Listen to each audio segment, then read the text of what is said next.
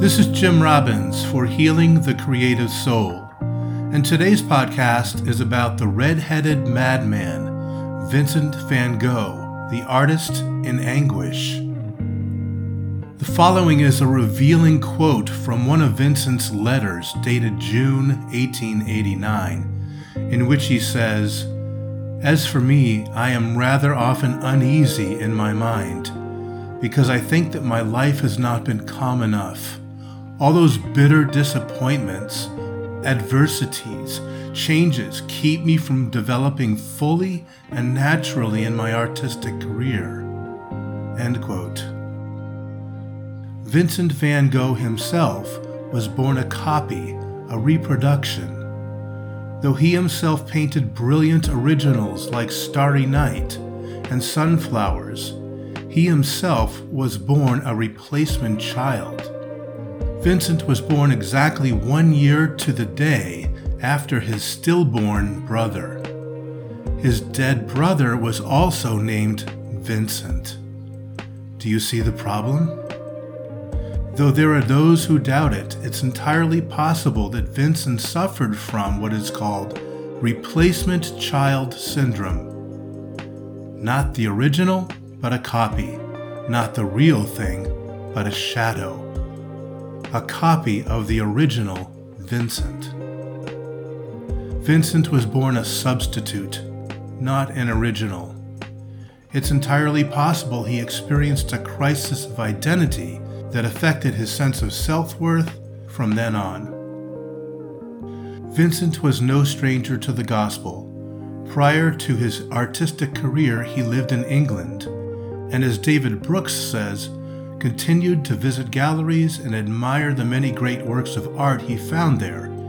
He also devoted himself to his Bible study, spending many hours reading and rereading the gospel.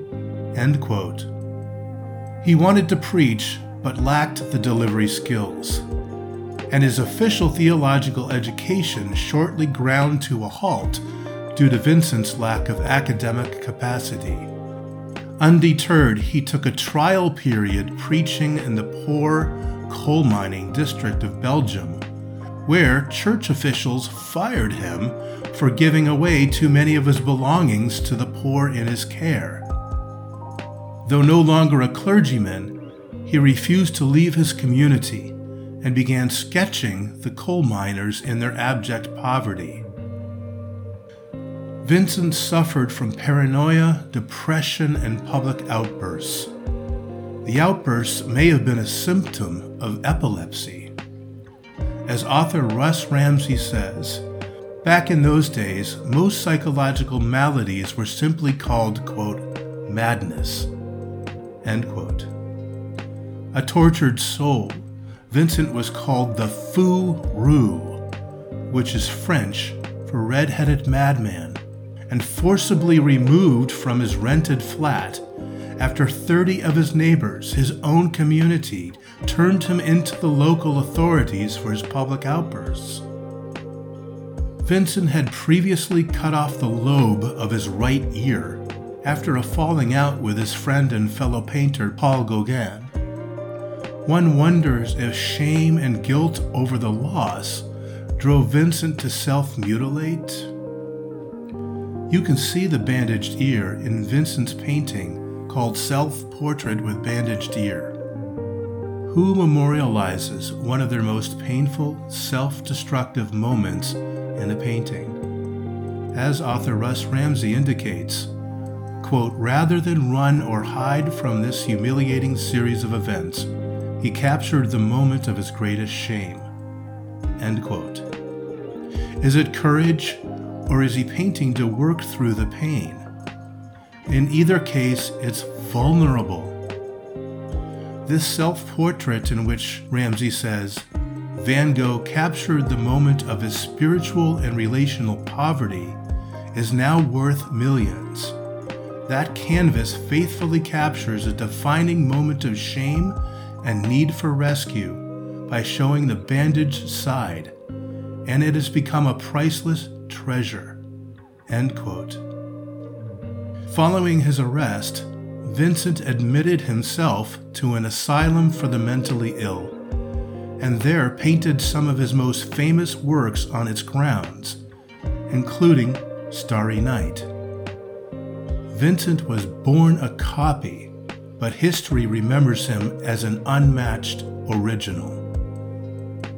Upon his death, fellow painter and friend Émile Bernard wrote, quote, "On the walls of the room where his body was laid out, all his last canvases were hung, making a sort of halo for him, and the brilliance of the genius that radiated from them made his death even more painful for us artists who were there. The coffin was covered with a simple white cloth and surrounded with masses of flowers, the sunflowers that he loved so much, yellow dahlias, yellow flowers everywhere. It was, you will remember, his favorite color, the symbol of the light that he dreamed of being in people's hearts as well as in works of art." I am a coach for creatives, and I love helping creatives flourish through healing connection with God, others, and their own soul. You can go to my coaching page at jimrobbinsofficial.com